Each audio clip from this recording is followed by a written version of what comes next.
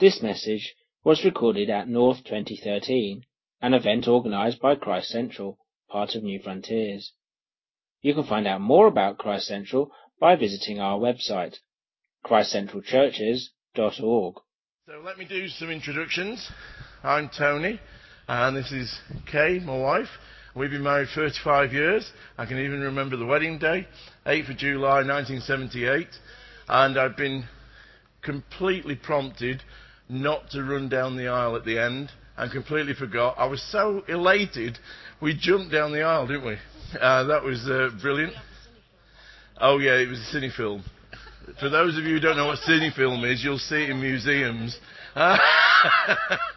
And we were told off. But anyway, it normally goes quicker on a cine film than reality. And then Roger and Cheryl, do you want to introduce yourselves? Yeah. Okay. I'm Roger. This is Cheryl. And we've been married actually 36 years. We beat Tony and Kay by 1 year. Okay, but it's a July wedding, so hey, It is. It's good getting married in July. I had in my notes that we were married for 35 years, and in total you've got 105 years experience here, but they've only been married 36 years.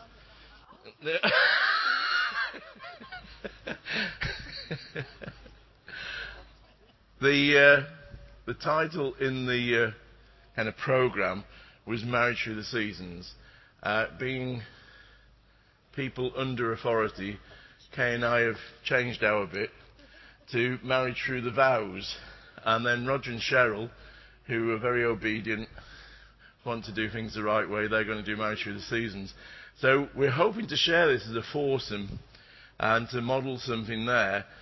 So there will be quick points made, may not be able to flush them out, and hence why I want to finish with Q&A. Let me just read you a quote, which you may not be surprised by. We just did some research. Latest statistics in the UK, this is December 2012, estimate that 42% of marriages in England and Wales end in divorce.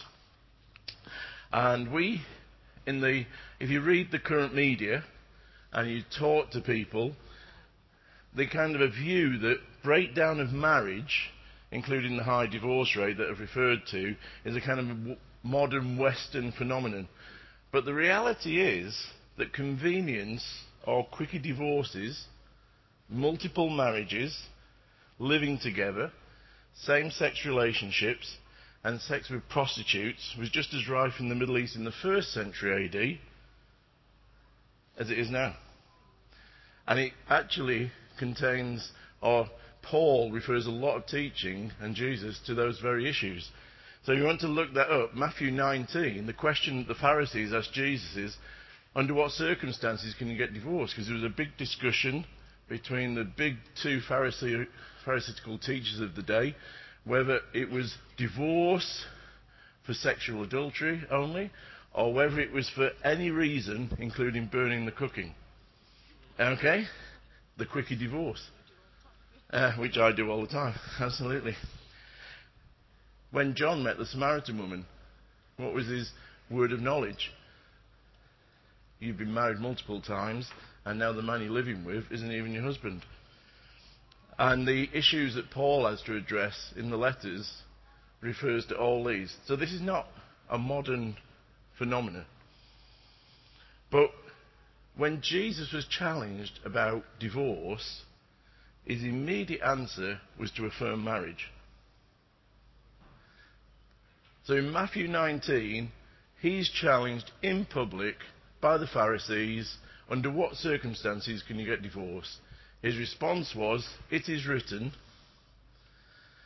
a woman should leave her parents and be joined to a man, and they should live together for life before God. And his affirmation was marriage. And this seminar today, we want it, without apology, to be an affirmation of marriage. We believe that marriage is a gift from God.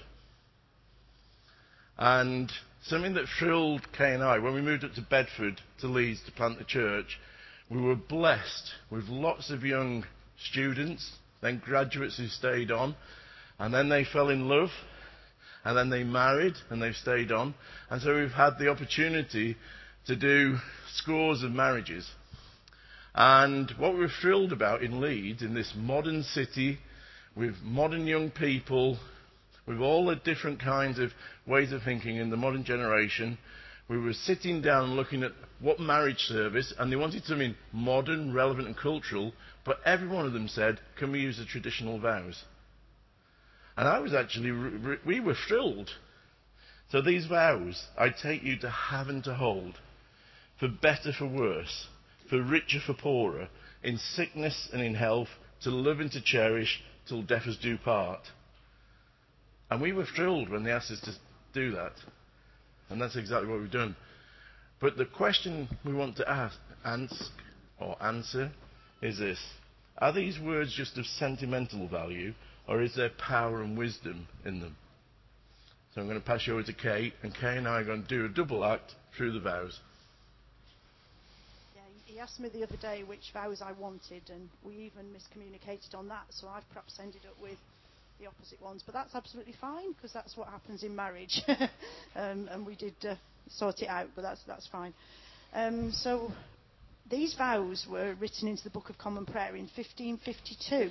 I did a bit of research online, and it seems that prior to that, a couple would much more informally promise themselves to each other at any time or in any place, and the spoken word was kind of the contract between them. So I found that very interesting. But also, as we looked into the vows, just found that very powerful. So I'm just going to take a few minutes to look at the first of the vows, which is to have and to hold. I must admit, I found this one of the hardest to kind of figure out initially, and then suddenly the light bulb was switched on in my mind, and I thought, it's obvious what this means.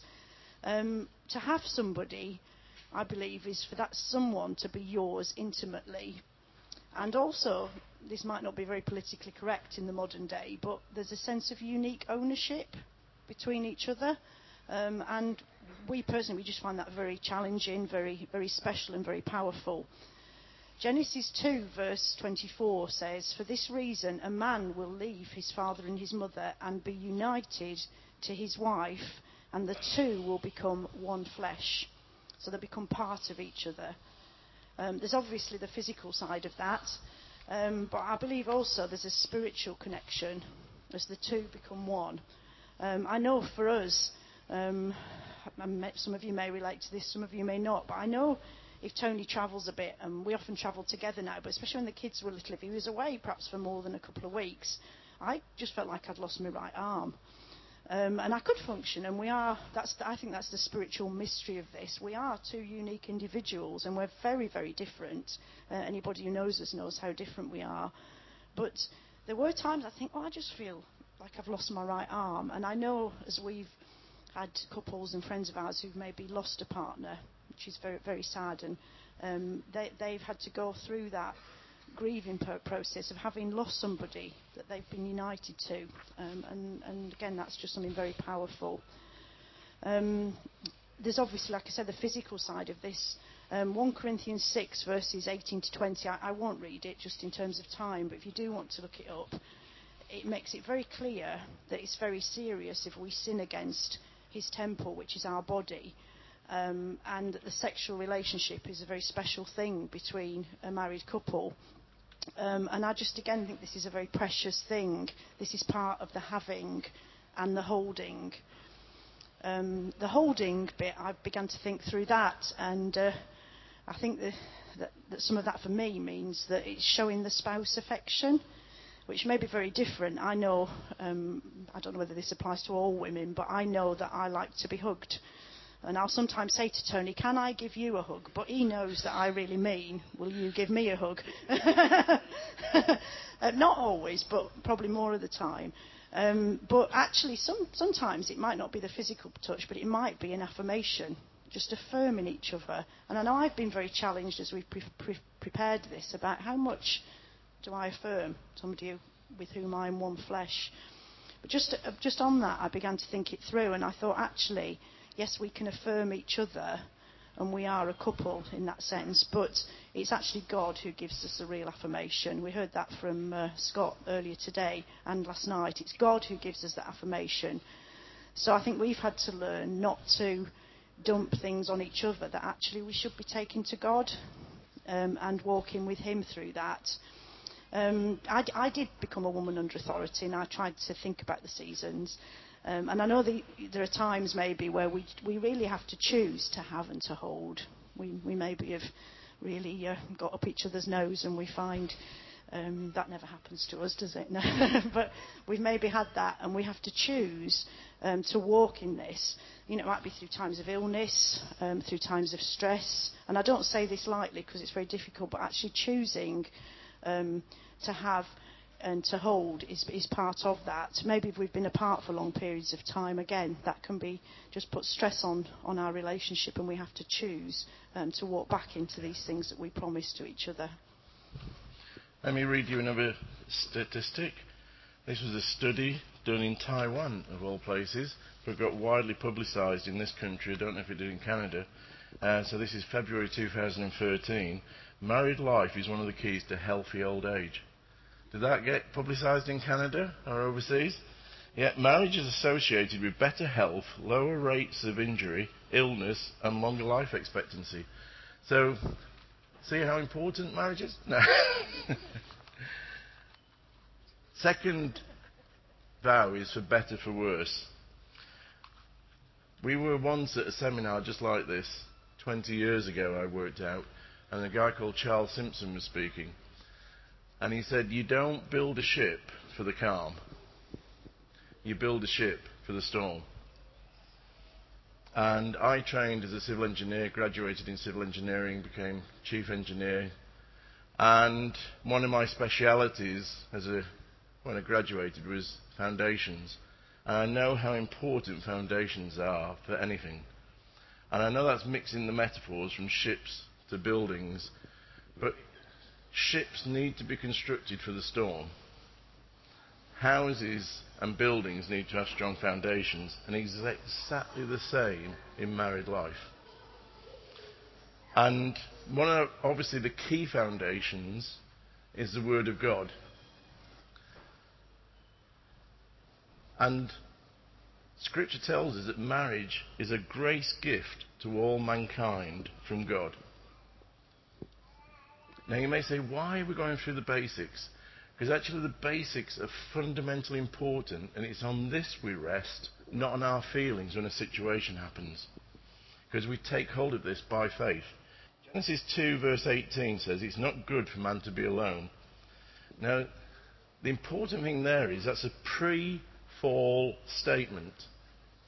That's not the result of sin.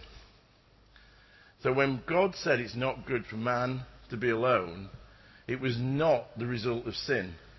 It was the result of creation wasn't completed yet.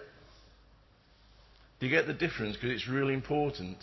Because we can look on that and say, oh, that's just a result of our fallen state. No, this is perfection. When God looked out on creation, he said, this is good. When he'd finished creation, especially man and woman, he said, this is very good. And so therefore marriage is part of the perfect world, the Garden of Eden, the kingdom of God that God created in the first place, totally unpolluted by sin. And he created it that marriage was for life, not just for the better. So this vow is for better, for worse. And marriage is for life, not just for better. And Kay and I, very early in our marriage, we looked each other in the eyes and we said, we are going to make divorce a non-option. Now, for those who are younger, the power of choice is immense. Now, when the power of choice is mixed with faith and the Word of God, then I believe it's unbeatable. So the power of choice by itself is immense, but when you mix it with the Word of God and the wisdom of God and faith in God, I believe you've got the strongest foundation out there. And you start from the position when you enter marriage, divorce is a non-option. Therefore, God wants this to work, we want this to work. Marriage is not to be undermined by anybody. That's Jesus said in his response to the Pharisees, let no man separate what God's joined together. And therefore, collectively, not just with regard to your own marriage, but collectively, we want to encourage people to really celebrate and place a high value on marriage. To be careful what comes out of our lips. Sadly, we've heard conversations where people have said, I hate all men, because their marriage has been a disaster. We have to find a way of honouring the gift that's God given us. Okay? Now that's not denying that things can get hard, and we'll get onto that in a second. But we want to affirm that this is a good gift that was designed to work, to be a blessing, and that's what it's meant to be.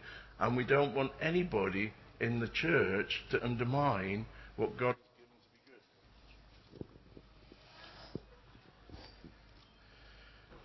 be good. Peter chapter 1 verse 2 and 3, he says this: God has given us in his power everything we need for life and godliness. Now instead of life, put marriage, and for godliness, put in marriage. I believe there's a promise from God that in his grace and power, he has given us everything we need for marriage and what will come, even the unforeseen, and for godliness in marriage. That's the promise of God. When I used to design buildings that were on sand, we had to pile down to find the rock. And it's amazing how secure you would feel when one of those piles. And each one of these promises from God is like putting a pile down into the rock of God. God has promised he will give me everything I need for my marriage and to have a godly marriage. He has promised me that marriage is good for me. He has said, let no man separate a couple that he's joined together. That includes the couple themselves or anybody else around them. And God's grace is there for us. And I just want to linger on that for a second, because he's going to come up now. The Spirit is here to transform just mere words, or even the way we're viewing our own marriage, or even the way the world. And God wants to speak into our spirits. Marriage is good.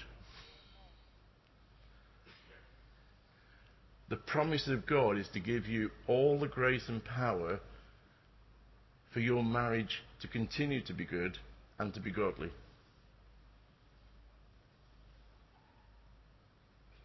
And God wants it to succeed. So when we start piling those down to bedrock, then that gives us the structure, the foundation we need when a storm comes. Because I can guarantee you, storms will come. That's one of the promises of Jesus that nobody ever talks about. When he said, trials will come. You don't often get that preached on. But anyway, for richer, for poorer. Yeah, I guess when we hear for richer, for poorer, it's all relative, what we call poor and what we call rich. And I know that all of us in the Western world, in terms of monetary things, we are rich, if you look at the rest of the world. So just bearing that in mind as we look at this.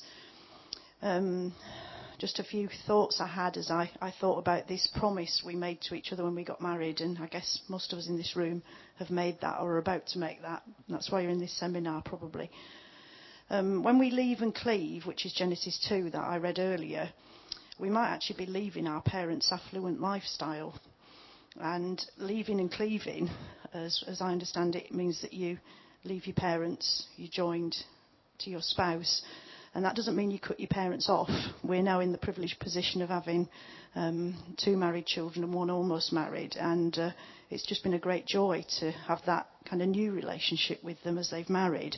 So certainly not cutting them off, but actually leaving and being joined to your partner as one flesh. And I think there can perhaps be a real temptation if your parents are very affluent to have the expectation that you walk from that right into something that they may have worked 30 or 40 years for. And it's probably not going to be like that.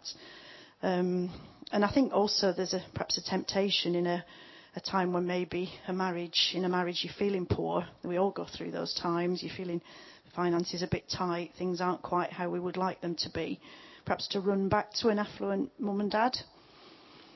What I'm not saying is, as parents, we really like to be generous with our kids. We do. We love it. As Jeremy was saying this morning about giving money away, yes, that's it's great to give to a special offering, but it's also we love to bless our kids and their kids. But actually, as married couple, to run back to parents every time there's a crisis, perhaps isn't leaving and cleaving. I would just suggest. I'd also say to any parents of any marrieds here, just something we've thought about is actually, yes, it's good to be generous to them, but actually, let's not protect our children from learning lessons with God that we've had to learn. Just think that's really, really sensible. It's something, it's easy to think, I'll step in and protect them. And then sometimes God has said to us, no, just leave it. Leave it with me. Let them learn the things that you've learnt from me as well. Just on that as well, there can be expectations, just an assumption of lifestyle, especially again, I would say in the Western world, that you move into this amazing house that's got everything in it, and that can put real pressure on right from the honeymoon if we're not careful. And yet, only perhaps 2 weeks before, we've made this promise that says, for richer, for poorer, we're going to stay together, however it is. There's something really special about working together for things and making a home together rather than perhaps having it all at the beginning. I think our financial position obviously goes through different seasons. It might be because we make choices. So it might be when children come along, if children come along, that a couple make a choice that the mum stays at home. Or even these days, I know some dads who stay at home because mum perhaps earns a bit more. Or they share. I know some of the couples in our church are sharing that a little bit. It might be a choice we make, like for ourselves, that we kind of gave up certain careers in order to just follow what we felt was the calling of God for us on our lives.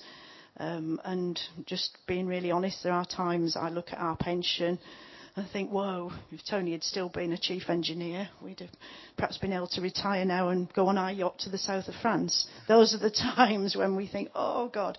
But as Tony said in just a few minutes ago, it is drawing on the grace of God and just knowing that actually marriage is good. We make choices together and just drawing on what God has for us to get through those times when temptations come in our thought life, etc. There are also seasons, I believe, where it's not our choice. It wouldn't be our choice. Things are imposed on us. So it might be the illness or even death of a spouse, where you may have made financial plans where they just perhaps don't work out as we wanted, or things would never be the same again. Again, we've just learned over the years that it's at that point we really need to draw on God. We need to draw on him all the time. There can be a temptation, I think, when it just goes wrong. We think, I can't do it myself now. Let's go to God. No, we draw on him all the time. But at those times when it's difficult, there can just be that special thing with God. A very wise friend of ours once said to us something along these lines. He said, if we know our provider, we can be secure and generous in what God has got for us. And I just think that it's not a verse from Scripture. I just think they're really wise words. So if we know God, we know him intimately, whether we're in a season of being rich or a season of being poor, we can be generous and feel very secure. The other just quick point on that is I think it's almost in the context of the to have and to hold. If we are one flesh, it's not a case of what's his is mine and what's mine is my own, which we hear people say that is actually what his is mine and what's mine is his, so that we share everything and there's a transparency. And I really believe that, again, if we go through harder times, if we are together in it and we are interwoven, we're one flesh, then coming to God together in that, there's a real strength in that. So one of the challenges, especially new couples have, is the whole materialistic attitude in the world where you get today and pay for it sometime in the future. What that's done is just debt-ridden the UK and the West. Can I say, resist the worldly pressures of materialism. Don't look at the Wonga and think how wonderful they are. They've got 2 old dears telling you how easy it is to get into debt. And then you look at the percentage that they charge and it's in the thousands of percent. And you think they're not doing anybody any favours other than making themselves rich at your expense. Debt is one of the biggest enemies of marriages. So can I encourage, especially youngsters, live within your means. And if that means you don't have a new this and a new that, enjoy that period. Enjoy the period where you don't have Sky Sports. Okay? In fact, when you're young and fit, you can probably be finding other things to do, which I won't go into. You don't need Sky Sports. Okay? But what we're trying to do here is lay some principles. I think Roger and Cheryl will give you more examples, but when Kay and I started our marriage, we didn't know what was going to come. But we could still lay some foundations and say to each other, we're never going to go back on this. These are the promises from God. These are our promises to each other. And whatever comes, it's on these promises from God and to each other that we stand. So for sickness and in health, very briefly. In the last 10 years, all 4 of our parents have died. We've had a suicide in the family. We've had a sibling and a child have severe cancer. We've faced the most amazing challenges. And can I say, when you get into that, the life seems a bit surreal. You go into a world where you're not quite connected with the real world. It all starts to happen in a bubble. But in that bubble, we found God met us. And people said, how are you in those situations? And we quoted Tale of Two Cities. It was the best of times and it was the worst of times. And you know what? The two can run side by side. Because it was the worst of times in experiencing loss, bereavement, pain. But it was the best of times in knowing the closeness of God, His amazing grace, and His love through every day. And we shed tears. And if you know me, I don't shed tears all the time. But I was even shedding tears at times that I didn't expect. Because that's the way grief takes you. And you give permission to grieve, because actually I believe it's something natural this side of a new heaven and new earth. God's given us that ability to grieve and to give permission and to love each other through it. But what we can stand here after 35 years and say, God was with us every second. He made Himself more intimate than ever when we needed Him to be more intimate than ever. His grace was there. And that didn't take all the pain. And can I just say again, we have created, especially in the UK, a risk-averse and a pain-averse society. All pain is not bad. Can I say that again? All pain is not bad. Believe it or believe it not, I used to play a lot of sport. And I used to play a lot of cricket. And we used to do a lot of training. And I can assure you, after a day's training, I would ache. And I would feel stiff. And there would be pain in it. And you've heard it said, no pain, no gain. Well, when training, that's true. If you're not pushing, you're not developing yourselves. But we've developed a society that if you experience pain, give up. There was local GPs on the TV recently saying they're getting inundated with people coming in with what they were calling silly things. And one GP said this guy called in for an emergency call because he had a paper cut on his finger. Now, we're getting to the point that if pain is experienced in any part of our life, including marriage, we give up on it. No. That's the time when we find out whether the boat can go through the storm, not the time to go back to port. That's the time when you find out whether the foundations are really strong. So can I encourage you, don't be like the world. Don't say, if this is painful, therefore I give up, or it must be wrong.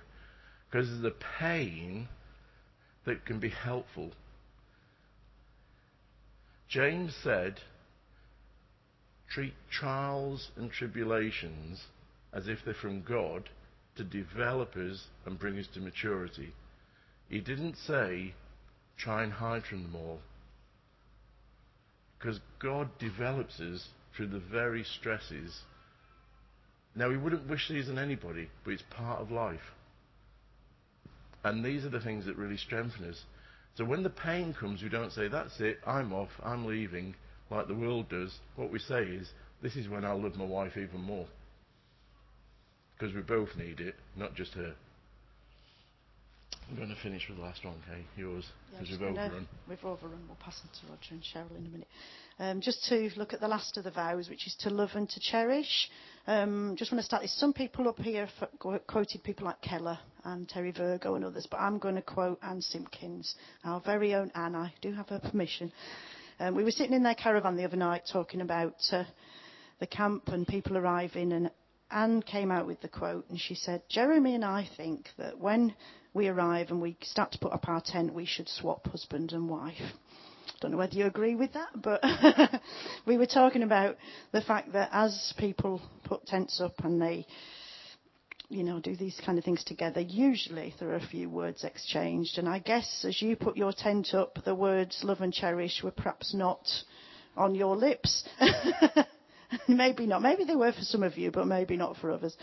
Tony and I helped put up a gazebo, and it was when he said, stand over there, and I stood over there. He said, no, I meant over there. That was the breaking point. Anyway. Quite like that, but I won't. Yeah, he won't go into it. I was going to read a bit of 1 Corinthians 13, but I won't, because I want to pass on to these guys. But most of you would know it's a classic wedding passage. And, we often think of love, and to use Jeremy's words this morning about the woolly and the squishy, it's not like that. It is sometimes a choice. And sometimes we get up in the morning and we just don't feel that at all. And we sometimes do have to make that choice to love. But it is really important that we do. Ephesians 5, again, a classic wedding passage. In that passage, there's a comparison of the same love that Christ has for the church, and it compares it with the love a husband has for his wife. I just encourage you to go and kind of reread that with fresh eyes, because it's really powerful, the fact that those two kinds of love are compared. And also in that passage, there's a mutual honour and respect, which is really, really important. Just to finish with cherish, I did wonder if your name, Cheryl, comes from, I don't know. The dictionary definition of cherish means to hold or treat as dear, to care for tenderly, which again, that's just a really special thing between two people. There's seasons when everything's wonderful and it's very easy to feel that love and do the cherishing, but there also can be seasons of stress, busyness, illness, etc. And just one thought I had on that is quite often, I think if we're in those seasons, we can almost misplace our stress and anger onto our spouse rather than putting that in the place where it needs to be, maybe at work or whatever. Not that we do that in a wrong way, but we can feel, because we feel secure with our partner, they're the ones that get the short straw. And I just was, again, as I prepared this, really challenged to think about learning to leave things where they should be, and then we get the best of each other. In our sabbatical, we had a sabbatical for 3 months last year, and one of my famous quotes, I said, I felt I got my husband back, because he's a busy guy and we do a lot of stuff, and that's great, and I'm not knocking that, but there were just times where we didn't have any other responsibilities, and we didn't kind of go through those times perhaps of where we do, we all do it, I guess, don't we, where we maybe put that stress in the wrong place. And I just felt we, again, just honouring God in that and seeking God for help to get through that. I'm going to pass on to these guys. I did have a couple of more things to share, but I'd like just to as we pass on, Yeah. can we just leave this picture in your mind? The London Marathon, everybody that finishes gets the medal. And it's the desire of everybody that enters to finish. Can I just say, with marriage, it's not the finishing time that matters. You don't have to get a sub 3 hour marriage to say we've done really well. The critical thing is finish well. Finish well, folks. It's that will honour God, because marriage is a model of his relationship with the church. It's a precious, precious gift that he's given us. Not only because it wasn't good for us to be lonely, but it models to the world his relationship with his church. And one of the things that is so crucial to model is he's committed forever. He's not going to walk out on a bad day. He's not going to go for divorce. He's committed, and he's going to go for that finish line for the marathon. So folks, remember this. Tell anybody that's getting married, and if you're new to marriage, you're in a marathon. And the aim is get the medal at the end. Don't cut out halfway through. Amen?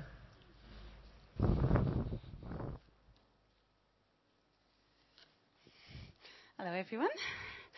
Okay, slight change of pace here. I don't know if any of you were in the meeting this morning, but there was a song, a new song to me anyway, that said seasons come and seasons go, something like that, but you remain the same. And the key to understanding a good Christian marriage is that there's 3 of you in it, right? It's you, your partner, and God himself. And we forget that at our peril, I think. So just keep that in your heads, because pretty much everything I'm going to say is undergirded by the fact that we're trying to understand Christian marriage. Okay. Can everyone hear me okay? In the back? Okay. Okay, so in Ecclesiastes 3, it's that whole section where it says a time to do this, a time to do that, a time to do the other. For example, a time to give birth and a time to die, and they're all opposites. And in verse 11 it says, he has made everything appropriate in its time. And I think that's a real key there to understanding some of the seasons that we go through, that God has made everything appropriate in its time. So it's him that's done it, and it's appropriate to whatever it is that we're going through at the time. And I want to just give a very, very broad generalization of some of the major seasons that a lot of us will go through in our lives if we're married. It is a generalization. There are all kinds of marriages nowadays, kids coming in from perhaps someone that's been married before. So, we're taking all of that into consideration. But usually, and very often, you have like a courting period and early marriage. And I kind of lump those together as the first season. It's usually a really exciting time. It's often a very fun time. It's also usually a very challenging time as 2 people grow together to become one. Engraved on my wedding ring, I've got 2 shall become one. And that's quite hard, actually, because usually you're both really, really different. And so becoming one is usually really, really hard. Oh, I've just seen one of my kids here. Oh, no. So I've got to try now and be very full of integrity. Oh, and some people from my church as well. Okay.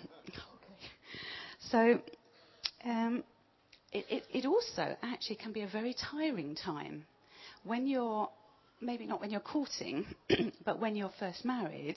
For many different reasons, it can be a tiring time, not the least of which usually you both hold down full-time jobs. And so, getting home, you often get home late, you have meals to prepare. If you're in church, you'll sometimes have a meeting to go out to, and life actually can be really, really full. So it's sort of exciting stroke, challenging stroke, tiring. I would say that's roughly the first season. And then you get I think you quite often, and depending how quickly you want to do this, will get into pregnancy and babies and young children. I think that also is very exciting and tiring and challenging for different reasons. And so there are some common threads that we're already beginning to see. I remember massively Roger and I never finishing a conversation, not even finishing a sentence for years. Actually, years sitting at the table and trying to talk to one another. And, one or other of the children, we had our children quite close together, interrupting us, wanting to know something, having spilt something, having dropped something, the dog had eaten it, all this kind of stuff. And you never get a sentence finished. So actually trying to have deep, meaningful conversations for us personally was quite difficult and challenging. Probably still is, actually. And there's no excuse for children. Also in that time, you will often get a change in work patterns, because quite often one or other of you will give up your secular employment, maybe to stay at home with the children. That, again, is a massive change. Can, particularly in our Western society, lead to some loss of identity. For some women, struggle hugely with that. They may have had a responsible job and then feel they're just at home with the children. That's something I really try to help young wives and friends with, because it's not just staying at home. It's one of the most fantastic and important jobs that any woman or man can have, is to look after and raise their children in godly ways. Then I think normally, the next season I would say you go through is like, later childhood and teenage years. Again, hugely challenging. I mean, teenagers, I found that really, really a challenging period of time, because your children seem to change from these lovely, malleable people, fairly malleable, to people beginning to be people with their own minds, their own ways of doing things. And quite often they don't gel with the way you want things done or things you think are important. And particularly in terms of being a Christian, if there's any decisions not to go to church or, to get involved in all sorts of different things, as a Christian parent, husbands and wives can find that very, very difficult, and it can come into your marriage because of the difficulties that brings. So I think that can be a very challenging time. Sometimes in the teenage years, again, there's a change in work pattern. So often it's a different season, because maybe if you've been a wife at home, you might go back to work, possibly part-time or full-time. So again, it's another change. Then you might get into university years with your kids, or at least them starting work, going off into training.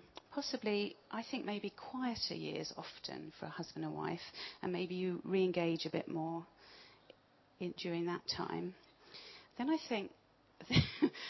think almost, yes, definitely another season is when they fly the nest and you have to let them go.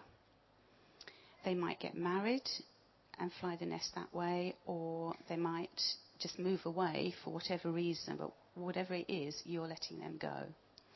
You don't ever stop being a parent, but it's almost like that bit of your job, to a degree, is done. And that brings its own challenges. Letting go of your children brings its own challenges. But the interesting thing is that quite often, if your kids are married and then they have kids, you become grandparents. That's another season. And that's a really great season, exciting season, a fun season, another tiring and challenging season. As a husband and wife together, you perhaps have some responsibility with little people, but they are no longer your little people. They are a generation removed. They're your grandkids. You don't have quite the same authority or responsibility. And that in itself is challenging. So we have to be careful during that season. So I think there's some common threads in all these seasons. Oh, sorry, one last season. As you get older, obviously, there then comes a possibility of losing your partner. That, I think, we've not faced that, but we know many people that have, and that is really challenging. The person that you love perhaps the most in the world is no longer with you, and that's where you have to understand, don't you, that it was yourself, your partner, and the Lord. That's where that will come in hugely to help. So common threads. I would say change is a common thread in all of that. I would say challenge is a common thread. And I would say both of those things are constant. So don't ever think that the season you're in is like it. It's always going to change. That's a constant thing. So back to Ecclesiastes 3:11 again. Who is it that's orchestrated all this? Well, it's God. Now, if it's God that's orchestrated it, if we jump into the New Testament, something like Romans 8, where we understand that it's God that's working all things together for good, we can begin to cope with some of the hardships and the challenges during those different seasons. And I think that we have to learn to be content in whichever season we find ourselves. It's very easy for us to envy other people in a different season. If only I were younger, that, and my health was better, blah, blah, blah, or if only I didn't have kids, then we'd be able to have a good conversation. And we have to be careful of that, because we are in this season for this time, and it's not going to be repeated. So, you might as well enjoy the ride of that season while you're in it. And I know for Roger and I would say we've learned in 3 particular ways. One is from God's Word, constantly coming back to that as a real foundational part of our marriage. One is learning from one another, and the third way is learning from other people. And only this morning I was talking to someone after the meeting, and she was talking about being a grandparent, and she gave me a really great piece of advice. And I said, "Oh, thank you so much. That's, I really respect that. That's really helped me." So learn from others, people that you respect, people that have got integrity, but learn from them. Like, be a lifelong learner. It's a great thing. So don't envy those in other seasons. If you can, learn from them, but don't envy them. But every season will have its own challenges and its own joys. So you just need to go with the flow, really. Thank you. Okay. Right. A few years ago, Cheryl and I were walking in the gardens of a castle down in Kent, and we had with us some very dear friends, Mexican couple, and about halfway through the walk, the Mexican lady, Flor, just burst out laughing. And I said, "What's funny?" I hadn't told a joke, and people don't normally laugh at my jokes anyway. But she burst out laughing, and she said, "It's the weather, this English weather." She said, "It's been sunny, it's been cold, it's been warm, it's been wet, and it's all happened in a day." And I think that is true about when you approach these seasons in marriage. There's a way of looking at it, which Cheryl's just done, which is more a chronological way of working through some stuff. But the reality is that actually in marriage, all 4 seasons can hit. If you think of summer, winter, spring and autumn, all 4 seasons can hit in one day. And that's just the reality of life, that actually you as a couple can be going through, let's call it a summer time, when everything seems rosy in the garden, things are working well, and everything's, just on course. And then you can have a phone call, or you can have news of something. It could be redundancy, it could be bereavement, it could be illness, it could be all sorts of things, and suddenly you're kind of plunged from summer into winter. That happens. I know for Cheryl and I, that when we were just trying to start a family, we had all the joys of expectations of that. You could call that a spring moment, okay? And we did the stuff that you need to do to try and start a family. And it seemed to work. Cheryl got pregnant. And we thought, well, this is quite straightforward, really. first time of trying, and it was all going according to plan until that time when Cheryl began to bleed, and suddenly we encountered miscarriage. And in the midst of it is just the reality of a winter moment coming in. And then that was then the start of a few years for us, where we had another miscarriage. And suddenly something that had such expectation was suddenly hit by a winter storm. I'm going to try and do this in about 7 minutes. I'm going to just name each season, and I'm going to just say one key word, okay? And I just want to encourage you in a couple of things on that. The first thing, summer seasons, okay? Let's describe that as when things are going well, when you're enjoying one another, there's a sense of fulfillment, things seem to be growing well. Key response is this: enjoy it. Okay? Enjoy those times. Okay? We live busy lives. Life rushes by. We have a temptation to always live for the next thing. And also, as Scott said yesterday, we have a life that is surrounded by gadgetry and electronics that disengage us from the enjoyment of the moment. Enjoy the moment. Make the most of it. Okay? Summer moments, enjoy it. Don't feel guilty about them. Just make the most of them and press into them with joy. Winter, if you take the other opposite, winter is a time where things can get cold, where hard frost, wintry gales, stormy, all sorts of stormy conditions can happen. Winter is the challenging time. It isn't only a thing that happens to us. Sometimes we can create it ourselves. Have you ever had that experience of waking up in bed next to your partner and you're just feeling good about life? You think it's going to be a good day. We've got the day off together. And you've got your plans of what you're going to do on that day off. And you're going to do this, you're going to do that, and you're going to, and this is my day planned. And you begin to communicate that with your partner and find that she's got very different plans that don't quite fit together. Okay? And suddenly a lovely warm, sunny feeling can quickly turn to a little icy, wintry feeling as you suddenly realise, hey, we are on different pages together. And we can create our own winters and our own kind of wintry storms. And we've got to learn, how to overcome that, but also how to bring warmth into the reality of winter times. First thing, just the key thing, one word, I want to really land on this, is protect.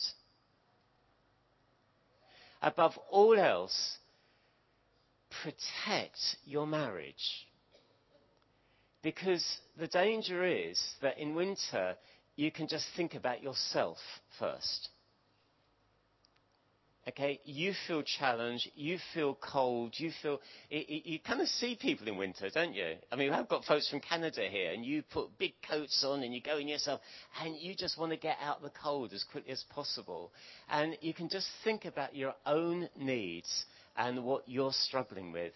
And the vital thing, I think, is to keep the marriage and the relationship, and this is exactly what Tony and Cheryl have been really emphasising, keep the relationship the precious thing.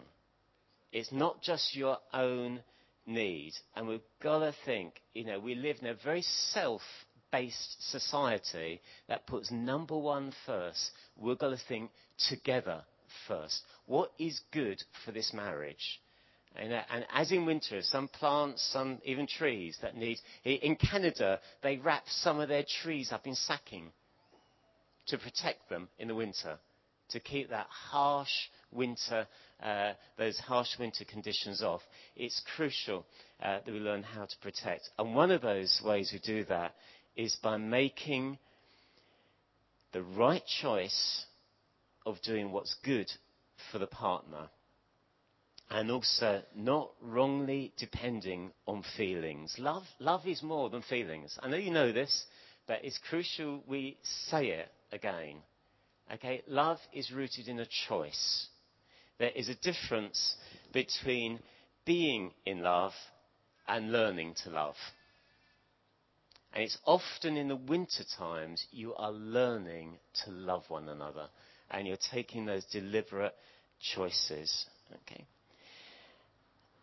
Spring.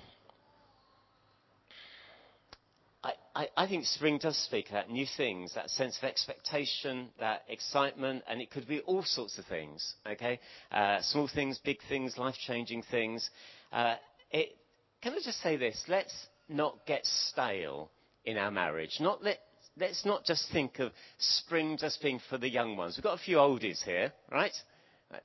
And older folks, let's keep spring in the marriage, okay? Let's do things that initiate fresh love to one another. Now, that may change with age in terms of what that looks like, but let's do it. Let's keep a spring factor to our marriage. And also, you younger ones, kind of don't go old before your time. Okay, keep fresh. Keep your marriages fresh, okay? You know, there's a few nudges going on here. It's so important we do this because even as a young married couple, as has already been said, you can get very tired and very weary, and life is busy. It's more complicated. It's more complex these days, okay? And the important thing is how to inject kind of spring, fresh initiative, fresh giving of yourselves to one another. Learn to know what does each other good. Okay, it's a good question. Do you know, okay, men, do you know what does your partner, your wife good? Okay, don't have to answer out loud. But, okay, if you don't guess it. Okay, if you don't, ask. Okay? Ladies, do you know what does your men good? Well, of course you do. It's the same for all men. Okay. Okay. I mean, okay, I'll say it if no one else is sex. Okay. But, I mean, we're very simple folks. Listen, but no, seriously though. Let's give yourselves to what does you good. Learn, okay? Learn to bring spring into the marriage. Okay? Does that make sense? In the sense of initiate things to one another. It could be affection, it could be time, it could be even just getting some jobs done around the house that you've been promising to do, and I'm not looking at Cheryl. It might just making time to talk. It may be going out for a coffee. It might be just sharing a nice meal together. It might be watching a film together. It's going to be different for every single one of you. That's why we've not given a do this, do this, do this. It's going to be different for all of you. But know what works with your partner. And then lastly, autumn. Autumn is a time of change. You know, things do die off in autumn. And I think we need to learn how to handle these times. And the one word I've underlined there is grace. We need grace for change. If we don't have grace, we can hold on to things in the past in the wrong way. In fact, I've just been here. I've just read through Isaiah and just got to that phrase, don't dwell on the former things. And it's important we don't live in the past, but we embrace what God is doing now, and embrace what's just happening with our partners. We do change. Our bodies change. You know, for some of us, you know, we keep our youth. But listen, these bodies now, sometimes, as you get older, can't quite do the things they did when they were younger. And, you know, there's a dignity to kind of accepting, you know, that actually my body's not as fit as it used to be. You know, or there can be other ways in which we go through changes in life. Don't just dwell in the past, but find grace for the time. I really believe that the grace of God, you've heard it again and again, just over the last 2 days, or last day. I believe the grace of God is sufficient for all of our needs. And I believe that marriage is a prime setting where we need to find grace. You know, and we need to find it for the different seasons that we work through together. So dig deep into the grace of God. And in autumn, when things change, and actually it is preparing the ground for fresh things, actually. And there's fresh things God's got for us. But learn, don't hold on to the past, but embrace what God is doing in the present. Okay?